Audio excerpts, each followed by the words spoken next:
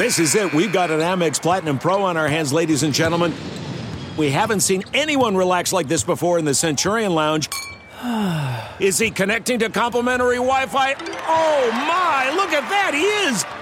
And you will not believe where he's going next. The Amex dedicated card member entrance for the win. Unbelievable. When you get travel perks with Amex Platinum, you're part of the action. That's the powerful backing of American Express. Terms apply. Learn more at americanexpress.com/withAmex. The spirit of performance is what defines Acura. And now, it's electric. Introducing the ZDX, Acura's most powerful SUV yet. Crafted using the same formula that brought them electrified supercars and multiple IMSA championships, the ZDX has track-tested performance that packs an energy all its own. Unlock the energy and order yours at Acura.com.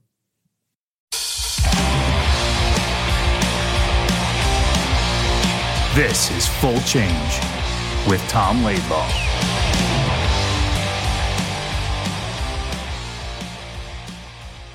Hey, Tom, did you ever play men's league? I did, actually. Wow. What a disaster that was. Really? So I moved back here. When I retired, I was in LA, moved to Michigan. My Asian business was really going well. Then moved back to this area and joined a men's league in Greenwich, Connecticut, playing at the Dorothy Hamill Ice Rink. So how old are you at this time? Let's say close to late 30s. Okay, yeah. So you're youngish. Yep. You can still skate and play. So I'm thinking, we're going to go have some fun, we'll go for a few beers after. Guy goes around me, no big deal. It doesn't matter. It's just fooling around. Guy goes around me again. Now the blood pressure gets going a little bit. And then somebody slashes you and the blood pressure really starts going. All of a sudden, now you're in fights. You punch you guys in the men's league. Oh, I played men's league. As you know, I'm a national champion roller hockey player. Can you really? Yes, I am.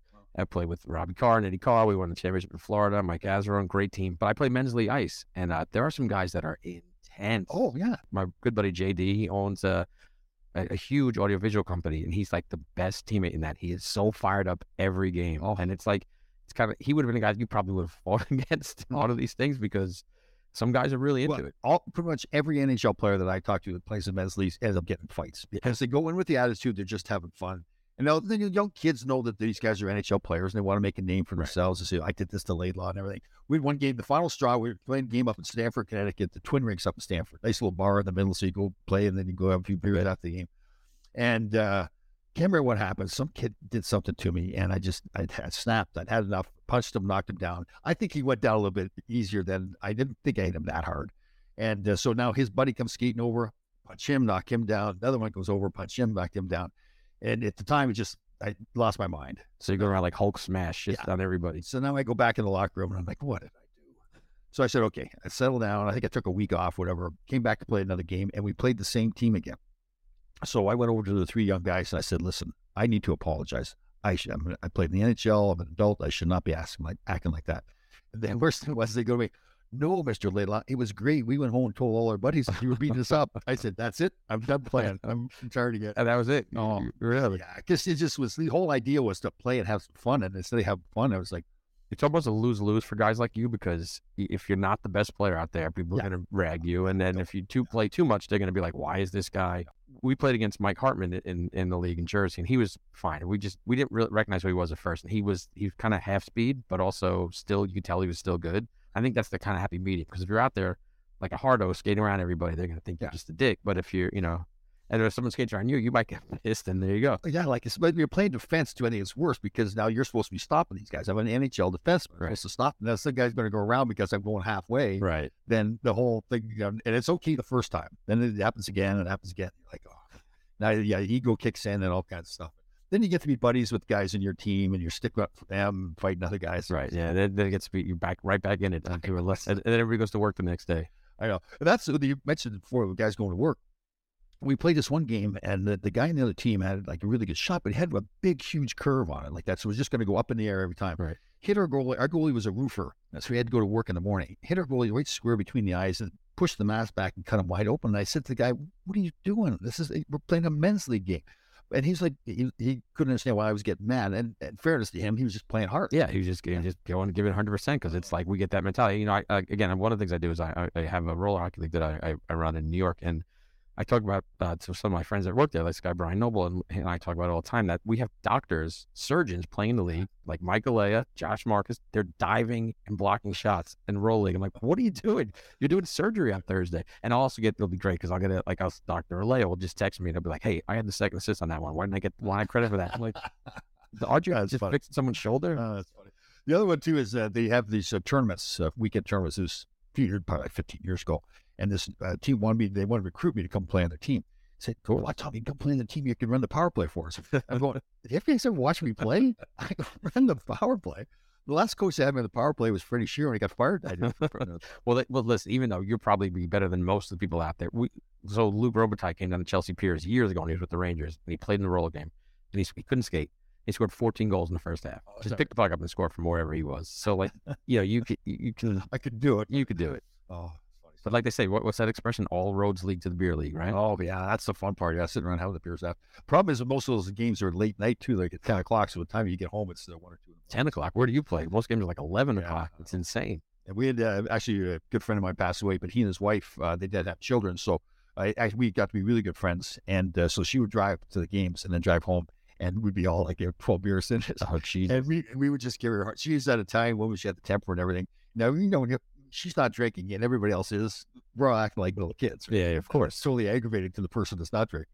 I played it. I filled in a couple times at Sportorama, and they have these Orthodox guys run a league, the Muncie Beer League. Oh. And it's great. They'll play, and then afterwards they're outside drinking and barbecuing stuff, and it's pretty intense. And it's a really cool thing to jump in on. But it's nuts. Everything leads to the beer league. Yeah, oh yeah. If you're playing a men's league, you got to drink beer. Yeah, of course. A great show coming up. Enjoy this one. Yes, this is a good show. This will be fun.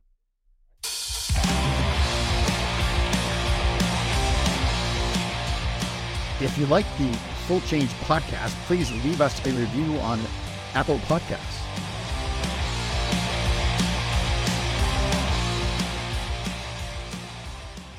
All right, excited for this show, Tom. We have on a two-time Stanley Cup champion, a grinder, you could say, a former Devil, former Red Wing, and former Penguin. We have Doug Brown. Wow. We actually have an intelligent guy on the show here today. That's rare for this show.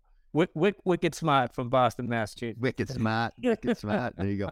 Dougie, how you doing? Good to see you again. Good, Tom. Yes, we've been at a couple of business meetings together, haven't we, trying to raise money for stuff. Yeah. Yeah, we've seen each other a few times in the Greenwich neighborhood. That's right, too. Yeah, the tough section of the Greenwich area. Yeah, it's good. So where did you grow up, Doug? So I'm all over New England, mostly Southborough, Mass.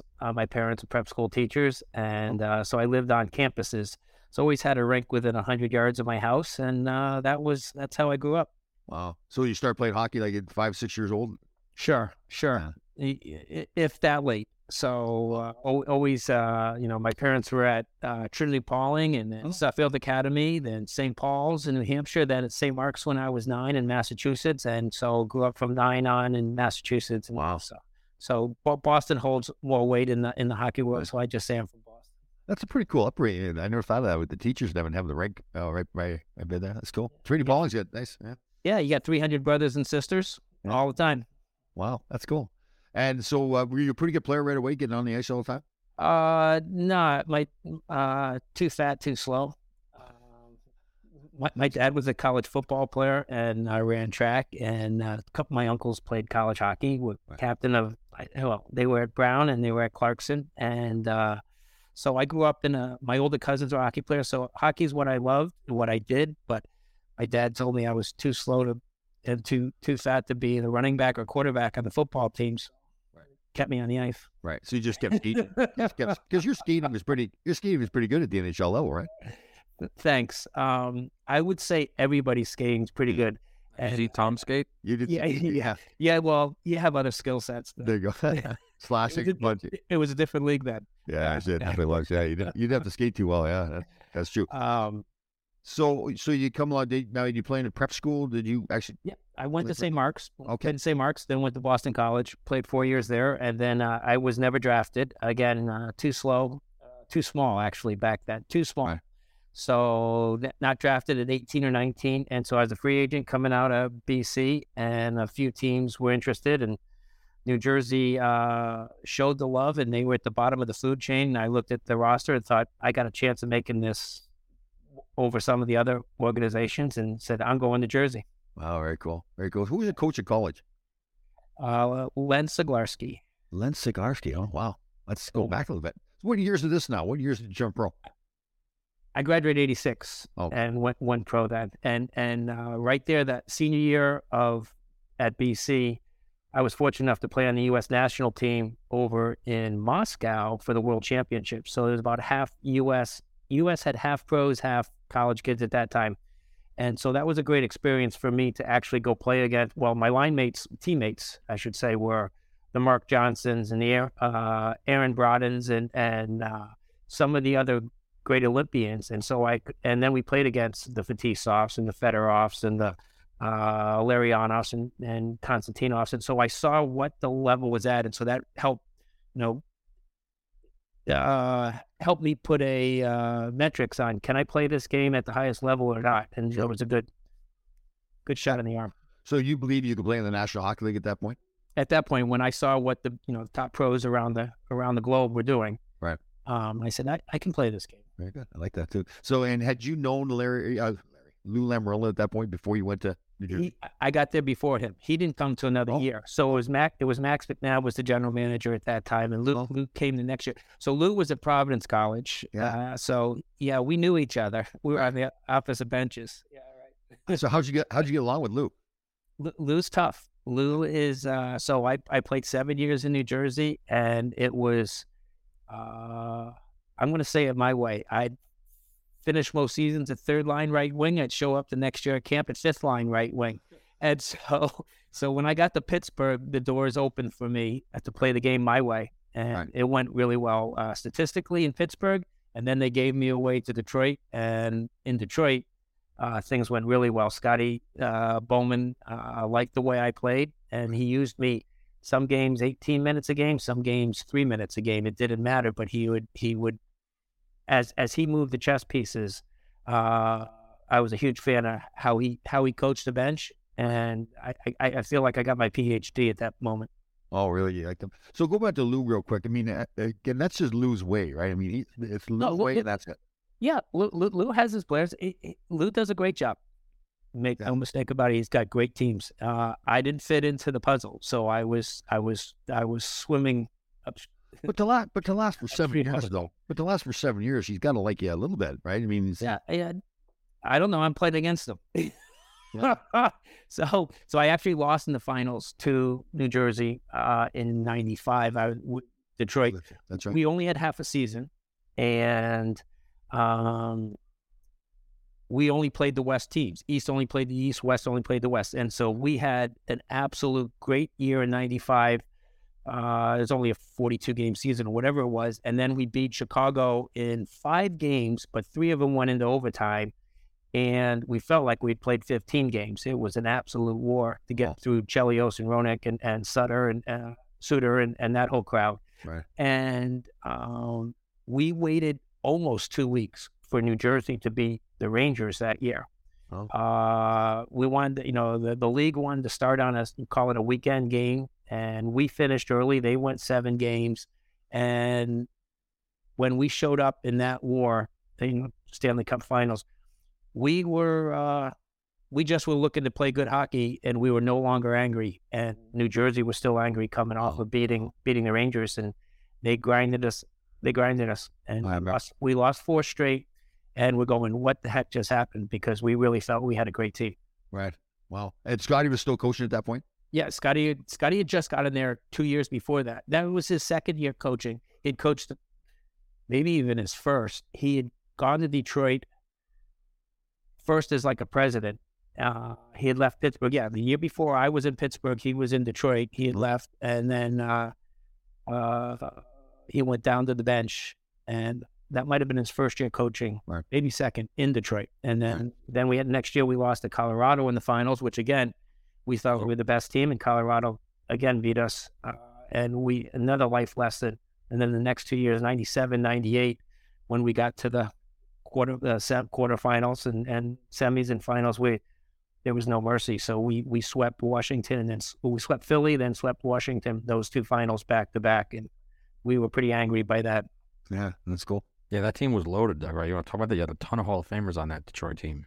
Yeah, I think over half the team. I mean, we played an outdoor game a couple of years ago, about 5 years ago, in Colorado, and so I think there were like 22 Hall of Famers on the ice. It was wild between the two teams. So is that the goalie brawls then too? Is that when the drinks were hitting? Yeah. Yeah. Right. Yeah, so that was the hit was when Colorado knocked us out in '96, and they went on to win the cup. They swept Florida, right. And then '97 was round 2 and round 3 of those fights. Wow, that was good brawls too with Patrick Rock and one other net there. That was classic stuff. Those are crazy. Those are they're obviously they're making movies about it, and people say, "Did you go see the movie?" I go, "No, I was there. I know what happened. It was." I didn't know they had a movie about it. Oh wow. Yeah, I'll have to see that. Well, they did a 30 for 30 or something. Doug, you got to be part of two incredible NHL rivalries with the Rangers Devils, which wasn't as intense at the time, and the Colorado Detroit rivalry. Do you think they compare to each other? Sure, they are awesome rivalries, and that New Jersey, when New Jersey was trying to earn their respect, and eventually they did, and that Ranger team that won the cup, they put that together, and that was a massive team. I think ours in Colorado was, I don't know, just because I was there, I wasn't in the East, but I think it was more hatred about every single day. You did have the New York papers probably building up the New Jersey, New York rivalry, but I'm going to tell you that Colorado-Detroit one was... Yeah. There's a real hatred there, right? I mean, there's some real hatred. Yeah. There's some real hatred. Right. So going back a little bit, how did you leave New Jersey and get to Pittsburgh? Were you traded? I was eventually, long story, but eventually they released me a week into camp. 2 days into camp. I wasn't showing up at camp. We had tried to get me out of there for a year. Oh. And Lou thought I should be in the minors for the most part. And I felt like give me a bag of pucks or get whatever you can for me. Just let me go. So eventually I got out of there and I went to Pittsburgh. I said, Craig Patrick, will you take me? I'll take the lowest salary on your payroll. He says, Dougie, I don't have any money. I can't pay you. And I said, Craig, I'll play for the lowest salary. Give me a chance. He goes, okay, I'll give you a tryout. I go, a tryout? Well, you got to be kidding me. And he says, yeah, I can only give you a tryout. That's what my owner will only let me do. I said, all right, I'm coming on a tryout. He says, okay, I'm sending a plane ticket. This is like 2 days into camp. Right. I go, I don't need a plane ticket. What are the directions to Pittsburgh from? And I was living in White Plains. I go, wait, just tell me what highway to get on. I'll be there in a few hours. He goes, no. What happens if you don't make the team? I said, I'm making your nice team. Nice. That's good. I like that. Yeah. No, Craig would like that too. That's good. Yeah. So I drove down, got a monster speeding ticket on the Pennsylvania Turnpike. And I said, I've never been so happy to pay a ticket. And got to Pittsburgh. And 48 hours later, we were playing against preseason game against the Rangers. And Craig comes flying into me before the game, asking me to sign a contract because if I had played that game, Rangers could have signed me. I was a complete free. Anyone could have signed me. Right. So he signed me within 48 hours before I played against the Rangers that night. Did you have to sign for the minimum? Yeah, I signed for the minimum. Right. Actually, what I signed for was my previous year contract. Okay. Which was still pretty low. Right. And I said I'll sign a 1-year deal and then renegotiate. And he said, I don't know. Long and short of it, I signed a 1+1. Not happy with it. Right. The following year, he doesn't give me the 15% raise, and statistically, I'd had a very good season. Right. 55 points, 55 even strength points ish, I think, and a few shorthanded. And Scotty Bowman comes up to me during the summer. We're at a golf tournament together, actually here at Wingfoot, and he sees me across the fairway, and I only know him from afar as the legend Scotty Bowman. Yep. He says, Dougie. What do you think about coming to Detroit? I said, well, no, I'm renegotiating with Craig Patrick. I'm going to stay in Pittsburgh. Family likes it. He says, well, he didn't give you a 15% raise. You're a free agent. I go, yeah, well, we're working on one. He goes, huh? He goes, well, I'm offering you, and he offered me a good contract. There's about 80% raise. And I go, I go, I'm thinking to myself, Scotty Bowman wants me to come to Detroit. Yeah, no kidding. And I'm going, well, my wife likes it in Pittsburgh. Maybe, and I asked for just a little bit more. He goes, I can't give you that, but let me go. He runs into the clubhouse at Wingfoot, calls Jimmy Devillano back in Detroit. Dougie Brown wants ABC. And Jimmy says, no, we're not giving him that. So he comes back out, says, Dougie, no. But if you want to play for the other number, you can come. And I said, okay, I'll talk to my wife and we'll and my lawyer and we'll discuss. I said, thanks, Scotty. Sure enough, the lockout happens that year in Pittsburgh. I still don't have my raise, and I get to the season's about to start January, 10. Right. And my brother's also on the team. Greg Brown is playing for Pittsburgh as well. Okay. He is not protected in the waiver draft. I am. We're out there practicing. We're going to play that night. The assistant coach comes out and says, Dougie, Craig Patrick wants to talk to you. I said, what do you mean he wants to talk to me? He says, I'm thinking for sure he wants me to go tell my brother that my brother got picked up by somebody. I go into the locker room.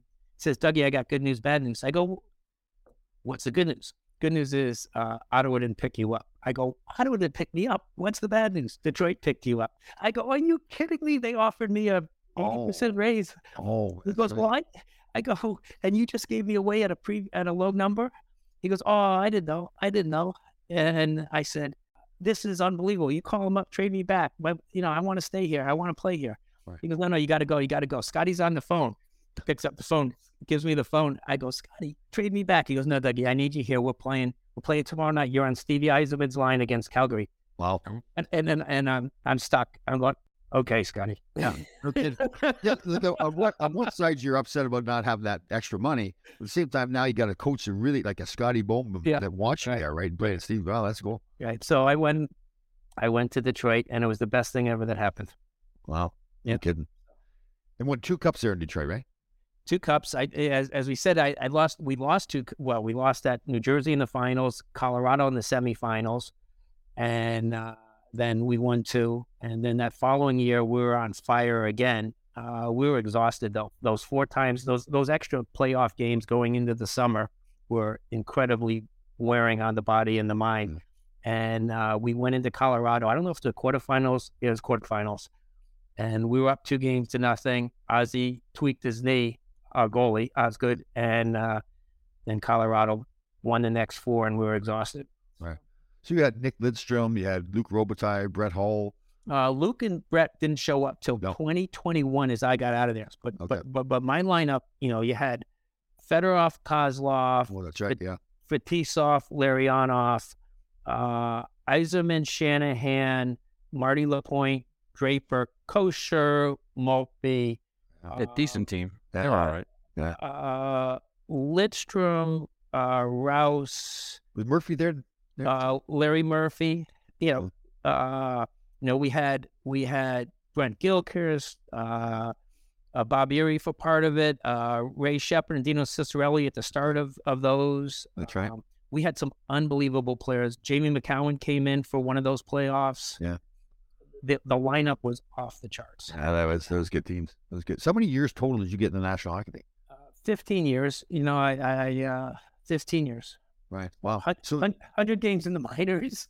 Yeah. 900-ish in the NHL. 100 I watched that the coach said you stink. And probably 100 playoff games and probably 100 preseason games. You think back now that we're older and we go back to think, somewhere around there we played, 1,200 games. And, wow. That's a heck of a career, right? I mean, battling through the Lou. Yeah, the way he saw you. Yeah, it's okay if it doesn't kill you, it makes it stronger. Yeah. You believe in yourself, right? So just let me play someplace. For a guy that wasn't drafted too, that's a pretty good career, right? Wow. I thank you. The 1980 Olympics had a lot to do with me believing that I could play the game. Because I'm a sophomore in high school, and I saw, Mark Johnson's the best example of 165 pounds at 5'10", right. And he could play so well in the Olympics and play in the National Hockey League. I said, at the time that was my size, and I go, if he can play, I can play. You don't have to. Back then, the Bruins had O'Reilly, Winsick, and Jonathan beating everybody up, and I go, what am I going to do with that? Nah, no kidding. Yeah, okay. That's right. I want to tell you a story. It's a story about a scandal, broken relationships, gossip, rumors, money, corporate rivalry, and a broom. A performance-enhancing broom. My name is John Cullen. I'm a comedian, podcaster, and for 20 years, I was a semi-professional curler. And I want to tell you the story about how a single broom almost imploded the 500-year-old sport of curling. We felt like we were bringing a knife to a gunfight. It's the story of a superstar and his fall from grace. Well, I was being dragged through the mud. It's the story of two brother entrepreneurs with a dream. I said, that's great news. It's a story of intrigue. I still don't understand why we want to keep his name secret. The full story has never been told, so I'm going to tell it. Broomgate, how a broom almost killed curling. It was a year I'd like to forget. To listen to Broomgate, search for Broomgate in your favorite podcast app. That's all one word, Broomgate. We're driven by the search for better. But when it comes to hiring, the best way to search for a candidate isn't to search at all. Don't search, match with Indeed. Leveraging over 140 million qualifications and preferences every day, Indeed's matching engine is constantly learning from your preferences. So the more you use Indeed, the better it gets. And listeners of this show will get a $75 sponsored job credit to get your jobs more visibility at Indeed.com/match. Just go to Indeed.com/match right now and support our show by saying you heard about Indeed on this podcast. Indeed.com/match. Terms and conditions apply. Need to hire? You need Indeed. My first regular season game was in Boston. Those guys, so I got through the preseason and everything, but you go out there and thinking, and I was supposed to be somewhat of a tough guy too. And I'm thinking, oh my God, what have I got myself into, right? Oh. Yeah, they had a tough lineup. So how did it end in Detroit then? That was enough for you? Well, 15 years, it was helter-skelter. Right. We lost in the first round we had a good team. We're ready. This is 2021 spring, and we had a good team. We're up 2-0 on LA, and then we lost 4 straight to LA. Scotty Bowman's no longer running the GM spot. He's just coaching because of his health. And so Kenny decides he wants to go younger was his original strategy. So Murphy, Verbeek, and myself were all late 30s. He decides not to re-sign us. And then Hull, Robitaille come available, and he signs those two. Right. So he just upgraded his old guys. Yeah. And then they won that next year. And I was doing the color during that season. Also, I had an opportunity. A couple of the other NHL teams, including here in New York, asked if I wanted to come play. And I was hesitant. I wanted to go play back in Detroit, where I knew Scotty was only going to use me 65, 70 games, and he'll use me the way I can. And depending on the lineup that we're playing against, at 38, I didn't need the football. I didn't need to try to go 20 minutes a game with the youngsters. So I rather play 10 minutes a game with Sergei on my line than 20 minutes chasing Sergei. Yeah. And so 9/11 happened, and so the whole world stopped right then. So as I'm trying to either get back into Detroit, or it's right there at the starting training camp, I'm still talking to Detroit, and then the world happens. Yeah. And so I just sat still with my family, and then the season moved on. So maybe I was going to play another season, but it stopped at 9/11. Yeah, good. So you got into broadcasting right away in Detroit?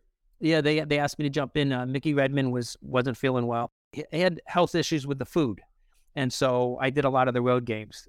So it was easier for him to take care of himself that season. So I'm trying to think how many I did, but I might have done somewhere between 25 and 45 games color over 2 seasons. Did you enjoy that? You know what I really enjoyed? I enjoyed doing pre-game, post-game. During the game, it's hard for the color guy to get in. Play-by-play guy is doing terrific. He owns it. And it's hard to go back and explain the sport unless you have time to actually bring up your film. Yeah. So it took me a while to learn how to slap my play-by-play guy and say something over him during the play. That took a while. Yeah, that is the tough thing, right? Being concise and getting the why did this happen to explain to fans. Yeah, very cool. So, all right, so then you do that for broadcasting, and then hockey's done for you at that point. Yep, hockey's done, and then I have 5 kids at that point. Right. And so, I had said to them, like, do you want to go live in another city? Or no, I'm raising the kids here. So if you want to go play, go play. And I said, well, you know what? Let's settle down. I've played 15 years. The body hurts. You know? And so, so here was where in Detroit. We stayed in Detroit another 12 years. Oh, okay. So I started working as a consultant for Sun Microsystems, just opening doors and helping them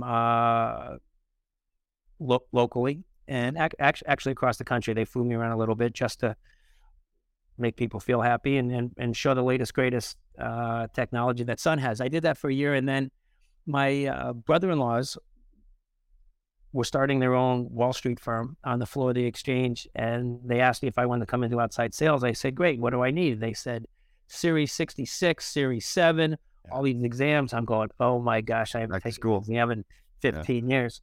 So the funny story is I go to take my Series 66. It's a 6-hour exam. Right. And I've been cramming for a couple months and scared out of my mind that what happens if I don't pass, and grind through. But here's the part. At the start of it, I show up with my number 2 pencils all ready to go. It's on a computer screen. I've never used a computer. I hardly write an email at this point because it came out during all of my NHL career. Right. So I didn't take any classes online or anything else. And so I'm working the mouse, and that was probably more stressful than answering the questions. So that was the first time you used the computer, right? The first time you used the computer? In a stressful situation. Okay. Gotcha. You know, I had done 1 or 2 simple emails. That's about it. Right. So that, and so then get all licensed up, and I ran around New York and Boston to my hedge fund buddies that I had used to skate and play youth sports with, or college or high school, and said, hey, listen, I passed you the puck. How about some trades through our seats on the floor at New York Stock Exchange? And it was very much just a relationship driven for a little while there. And then found myself, the floor became electronic. There weren't much in the commission world there. So I started to raise money for hedge funds, and I flew to Moscow. Fetisov and I are the closest of friends, and he invited me over for some events. So I started to go to Moscow and try to do business with the Russians. And this is, 2004, 5, 6, and Russia's cruising. So I start bringing in American companies. We're trying to do co-invest with great life experiences, unbelievable stories. So many times I think we're going to crush and be billionaires.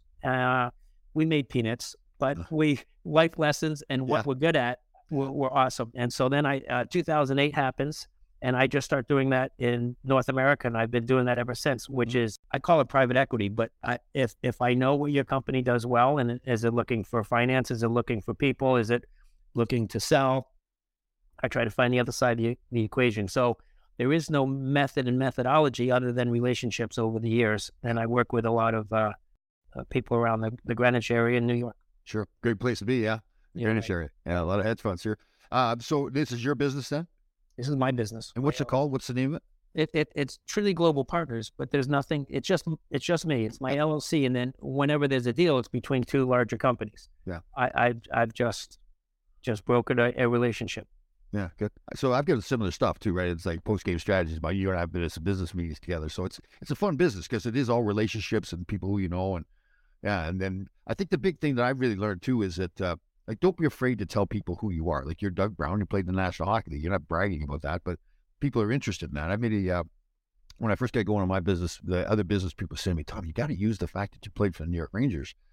So I said, all right. So I actually did a Google search of Wall Street and hockey, and there's about 20 guys that have played college hockey, whatever. And the first guy I met was Doug Hirsch. Do you know Doug? You know Doug, right? Isn't that how we... He was my line mate in high school. Yes, that's what it was. Okay. I knew there was a patch now.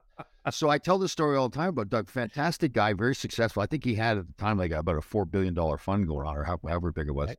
And so I called him up, got a secretary, and I said, this Tom Laidlaw used to play for New York Rangers. And then she drops the phone, and I hear the pitter-patter of little feet. She's running down the hallway. And I think, what's going on here? And he gets on the phone. I probably told you the story. And he says to me, this isn't Tom Laidlaw. He thought it was one of his buddies joking around. I said, Tom Laidlaw would never call me. And I'm thinking to myself, this guy's got a $4 billion fund. What's he worried about Tom Laidlaw for? Yeah. So I said, no, Doug, this is Tom Laidlaw. I really don't need anything. I just wanted to meet you up. So he had me down for lunch the next day. And as you know, his office was like a hockey hall of fame at the time. So he was a good friend. Good guy to meet. So I learned my lesson to really to use the hockey. I guess use is probably the wrong way of saying it, but make sure people know. Leverage it. Leverage. Nice. I like that.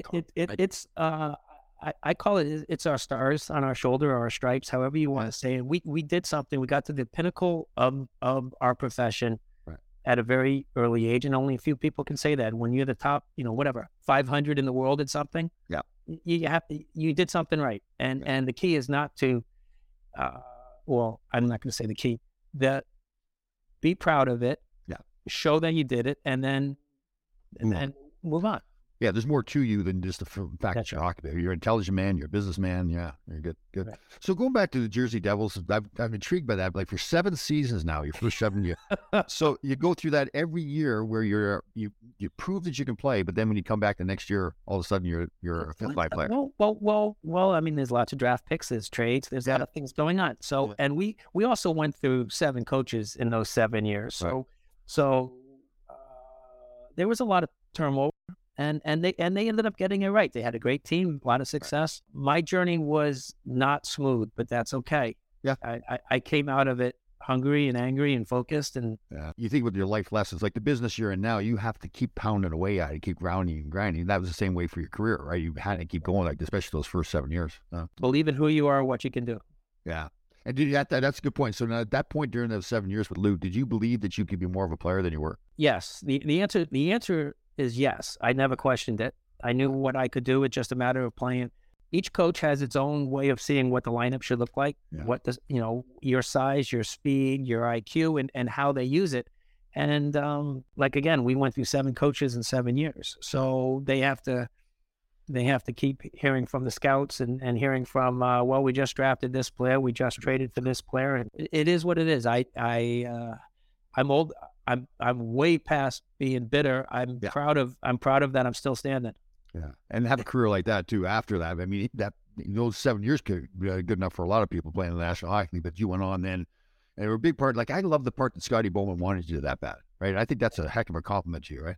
He was looking for glue guys. I mean, they had back then. They still already had Fedorov, Yzerman, Cicerelli, Shepard. They had high-end players, so much talent. Right. And so they just needed people to fill in the gaps and basically be conscientious so that those magical athletes could do whatever they wanted to do.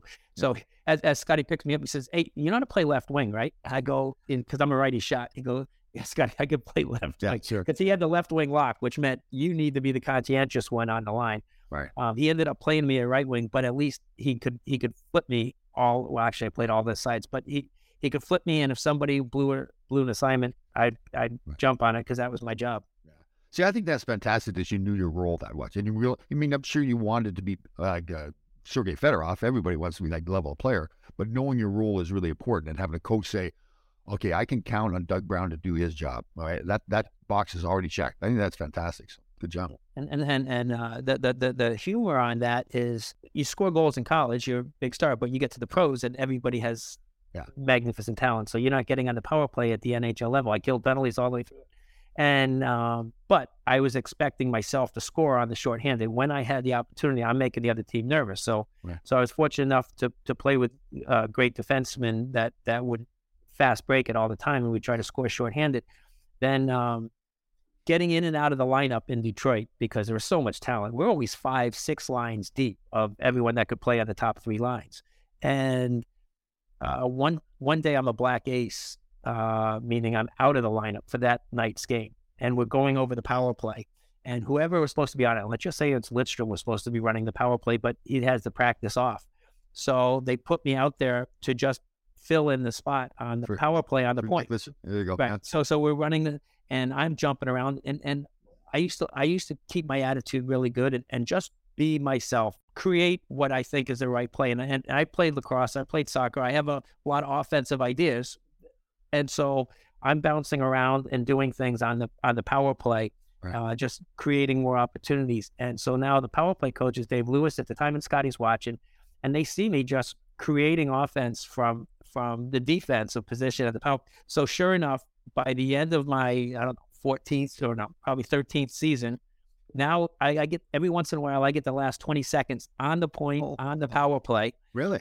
And the best example was the 98 playoffs. We're playing against Washington. Game 4. We're up 3-0 in games, but it's game 4.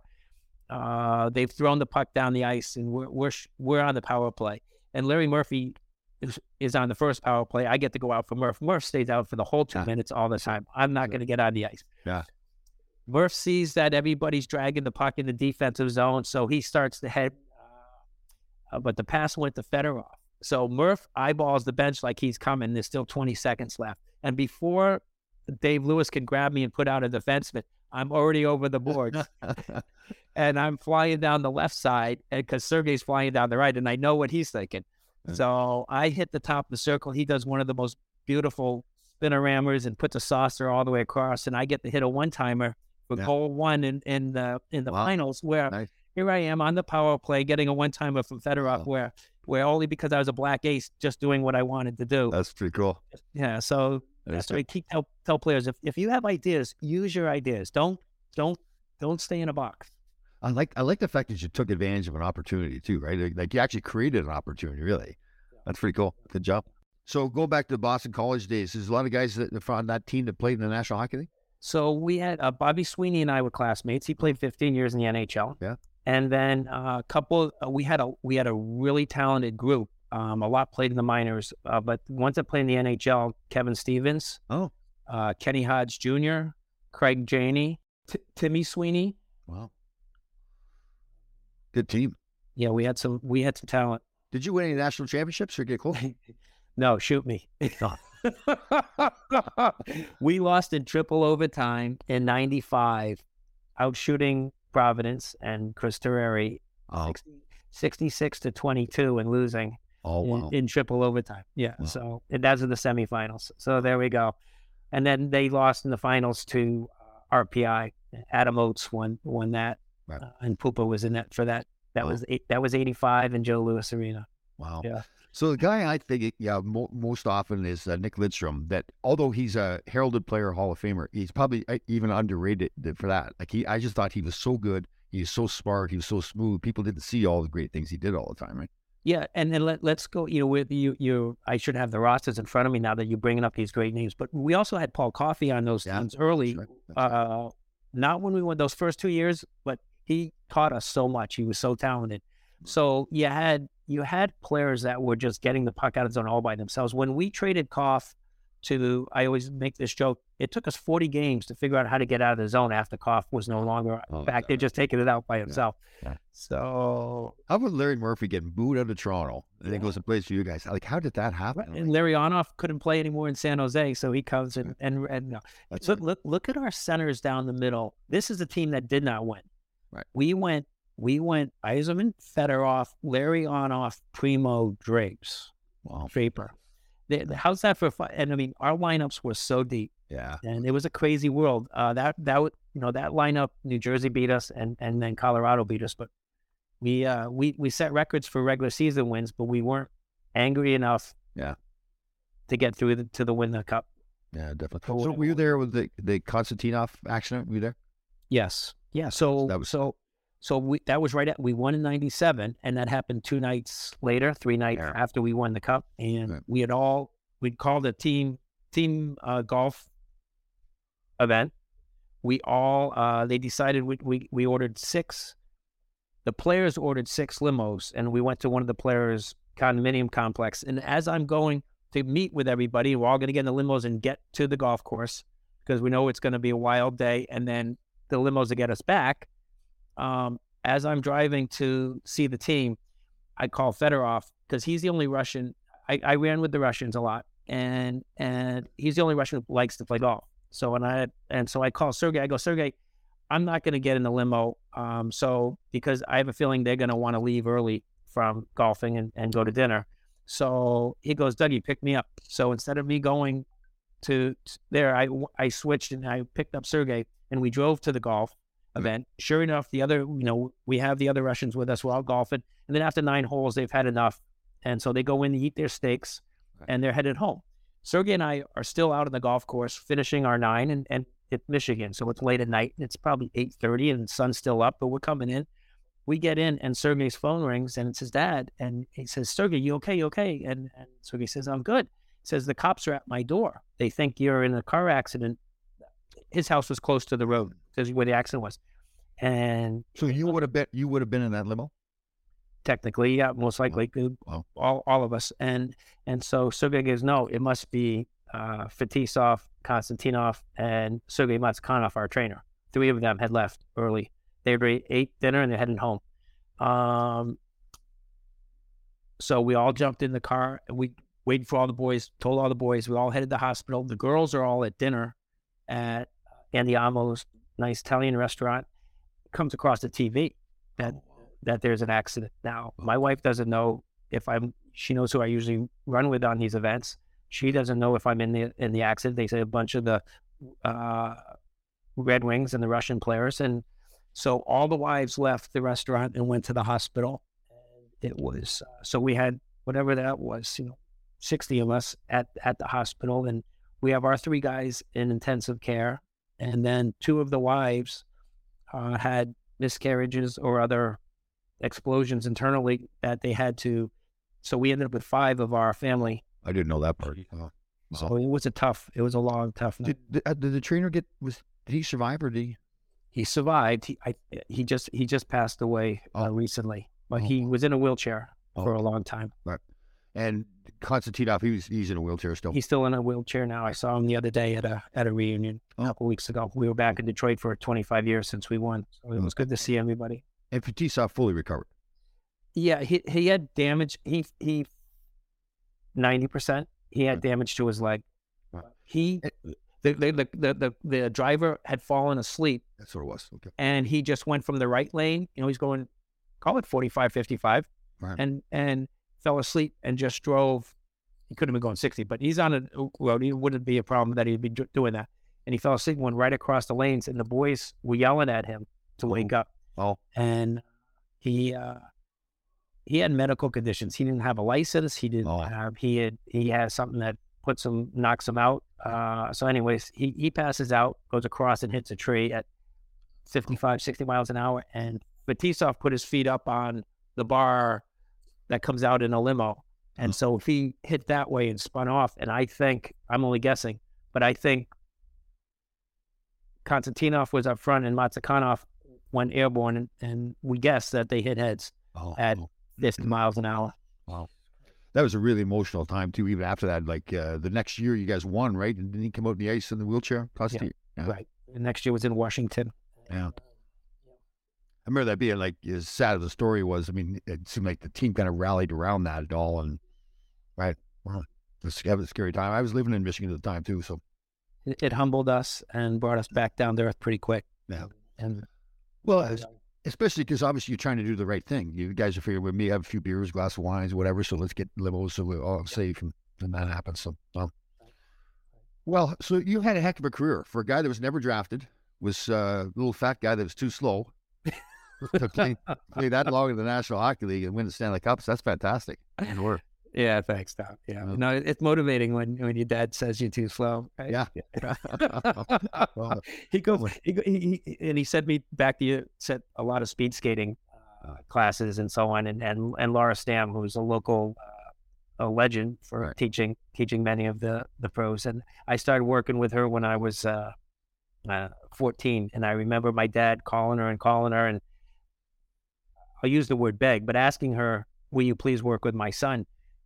And she goes, "No, I only work with pros." I'm only 14 at the time. Right. And eventually she accepts me. And so I think I was the first youngster that she worked with back then. There were only 7 of us on the ice, and the other guys were all in the minors trying to make it to the NHL. And it was good. It made me think technically about the stride. Yeah. And there's like the golf swing. There's a rhythm to it.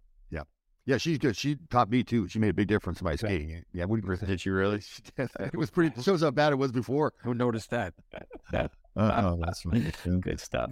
Well, listen, you really transitioned well. Like when you left the game, it seems like nothing really stopped you. You just said, "Okay, game's over with now. I'm going to jump in and get something going." Right? Yeah, change of profession. It wasn't a retirement. It was a change of profession. You know, and I had a lot of fun. So I have 2 boys. I have 5 kids, and the girls. I wanted to give back to my own kids. I had great parents and got me to all the games and all the sports. And I played soccer, hockey, lacrosse in high school, and I played lacrosse and hockey in college. And I wanted my children to have the same experience that I had, that my parents gave me. And so I put an awful lot into the youth hockey and the youth lacrosse And my wife was helping the youth soccer, and we just gave it as much as we could back into our kids.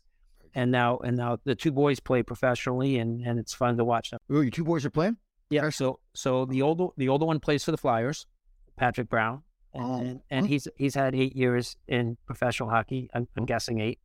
And my other son, Christopher Brown, plays for Jacksonville, and so he's 3 or 4 years professional. And coming out of during this whole COVID thing's been very, things you don't recognize for the minor leagues. It's been stressful for the players because the NHL boys, they get their big paycheck. They're moving on. There was no money. COVID, none of the teams are making money, and the minors really got strapped down, and the kids had to really fight to get on the ice and find places and work their way through. So, you think of the young high school kids that struggled with COVID, and I think the young pros had a lot to fight through as well. Yeah, definitely. Any regrets at all? Regrets? I think there's going to be none. I'm going to guess no. I go faster. No, that I lived my life, and I still try to. That I don't ever want to say I could have been, I would have been, I should have been. I played as hard as I could every day and left it there. When I was in the agent business, I represented Dallas Drake, and I always thought that he was one of the guys who got the most out of his career that he possibly could. And I would put you in that same category. I would say that you look back and say, you know what, I got the most out of my career possible. Like, going with Scotty Bowman, knowing your role, playing your role, like not complaining that you weren't getting more, but just being the best at that role possible. I think you had a fantastic time. So good job. Yeah, thanks. I think Dallas was there right when I got to Detroit, and then he got traded out. Yeah. That first year, 95, that half a season. Well, he had a terrible agent, so that probably We've had a few of my former clients on. That seems to be the theme. You have a bad agent all the time, man. I went through a few lawyers. So my first one was Brian Burke. Oh. And he was terrific. And then my next one was Bobby Goodnow. Oh. And so when my third one was Bobby Murray, and I said, Bobby, you're just moving on to bigger and better things after you work with me. There you go. I'll take over the League of the Union or something. Yeah, very good, very good. Well, listen, thank you very much for having the show. You had a fantastic story. I really admire it. You weren't drafted at all to do what you did, to fight through the 7 years there in New Jersey and still keep playing, and then finally go to Detroit and win the Stanley Cup. You had a fantastic career, so then good job. Tom. It was great. Good to see you. Thanks, Doug. Thanks, Doug. See you guys. Bye.